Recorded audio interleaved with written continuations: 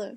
On this week's case study, I'm going to be talking about the deaths of Nicole Simpson and her friend Ron Goldman. On June 12, 1994, OJ Simpson's estranged wife, Nicole Simpson, also known as Nicole Brown, and her friend Ron Goldman were killed at her house in Los Angeles, California.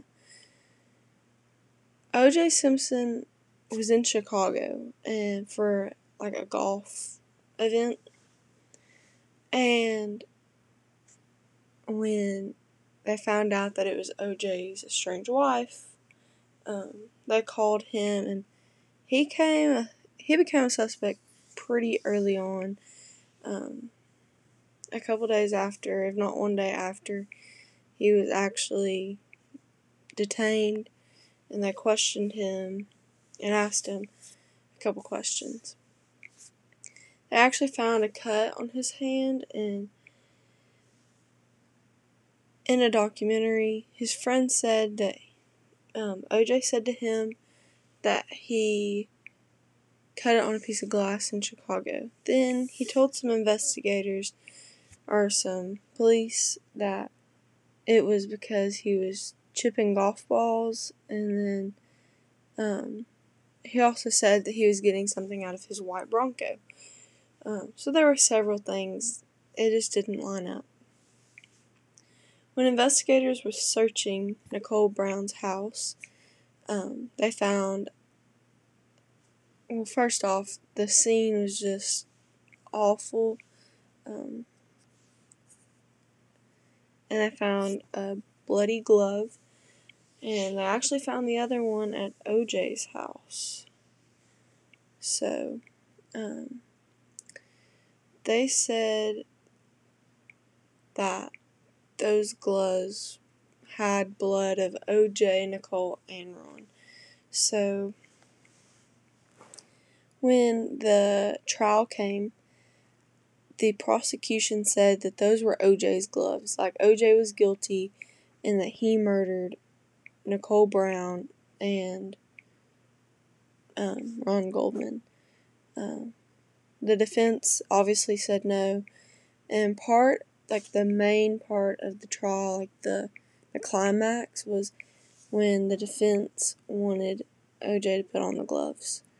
And the prosecution said okay, and the gloves did not fit. I read that he stopped taking his arthritis medicine, and I don't know if that would cause him not to be able to wear the gloves, but apparently so. But they didn't fit.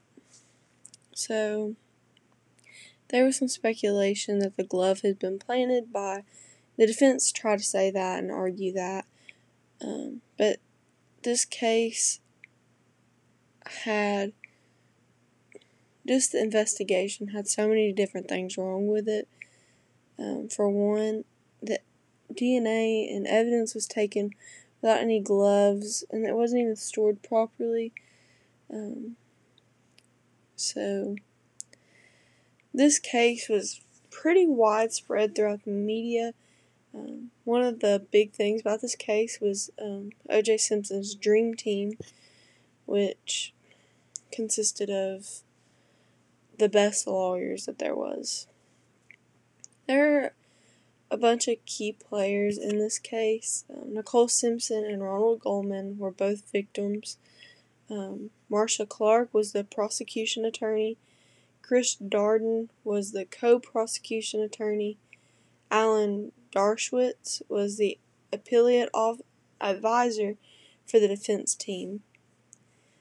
Cato Kalin was OJ's friend that actually lived in a bungalow behind his house.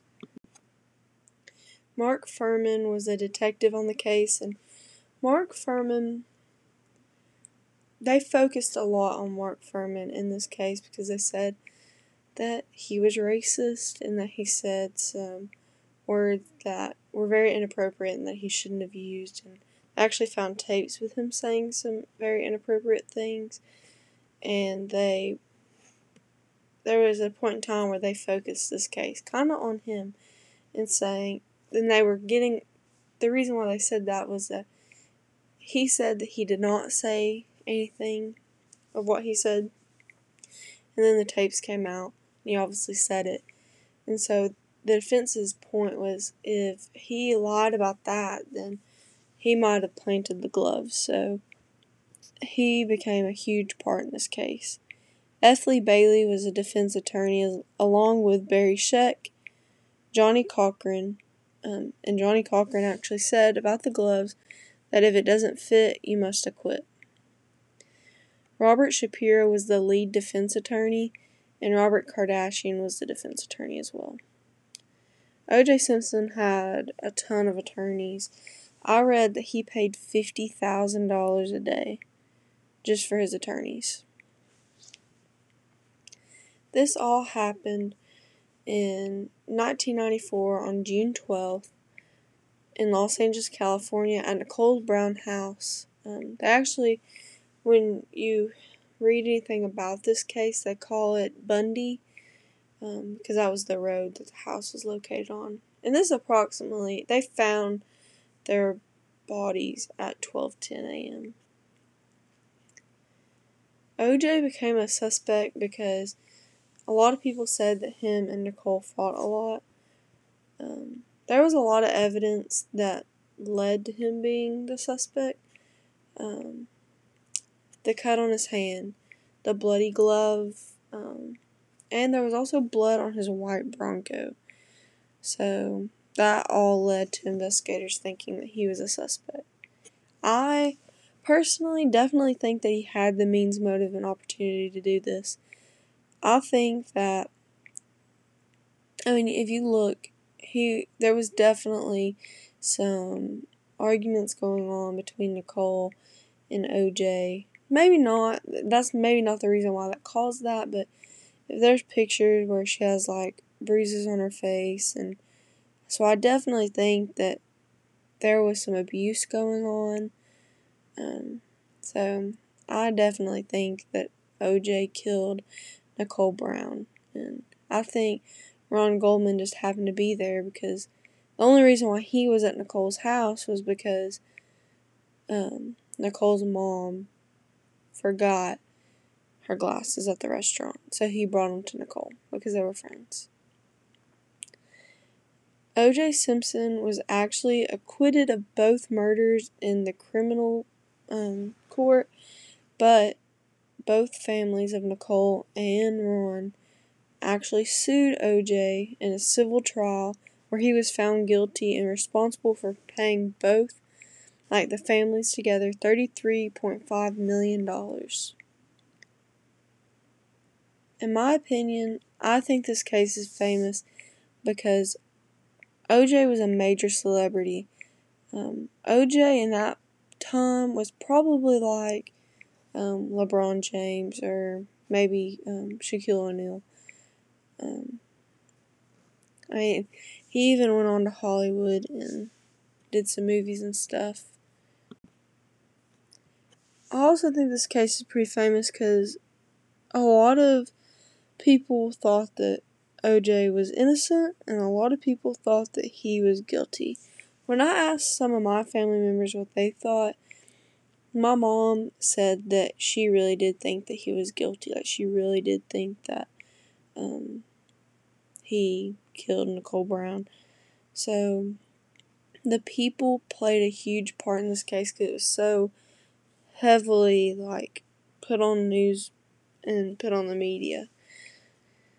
So I just think it's very interesting how there's just several crazy things to this case. One, how all the evidence was just taken so awfully. Two, the bodies were actually left there for 10 hours after they found them, which is crazy. And that, even though the evidence was all there, that, he actually he was free. Another crazy thing to me, and I didn't mention this earlier, was that they actually had a chase in his white Bronco, and the crazy thing about that was it was a low speed chase. if it was anyone else, they would have shot him and possibly killed him. So it's just crazy to me that they didn't do that. It was like they treated him differently because he was a celebrity. So, I don't know. It's just a crazy case in my opinion. So, I hope you enjoyed listening to me talk about this crazy case, and I hope you tune in next week for another case study.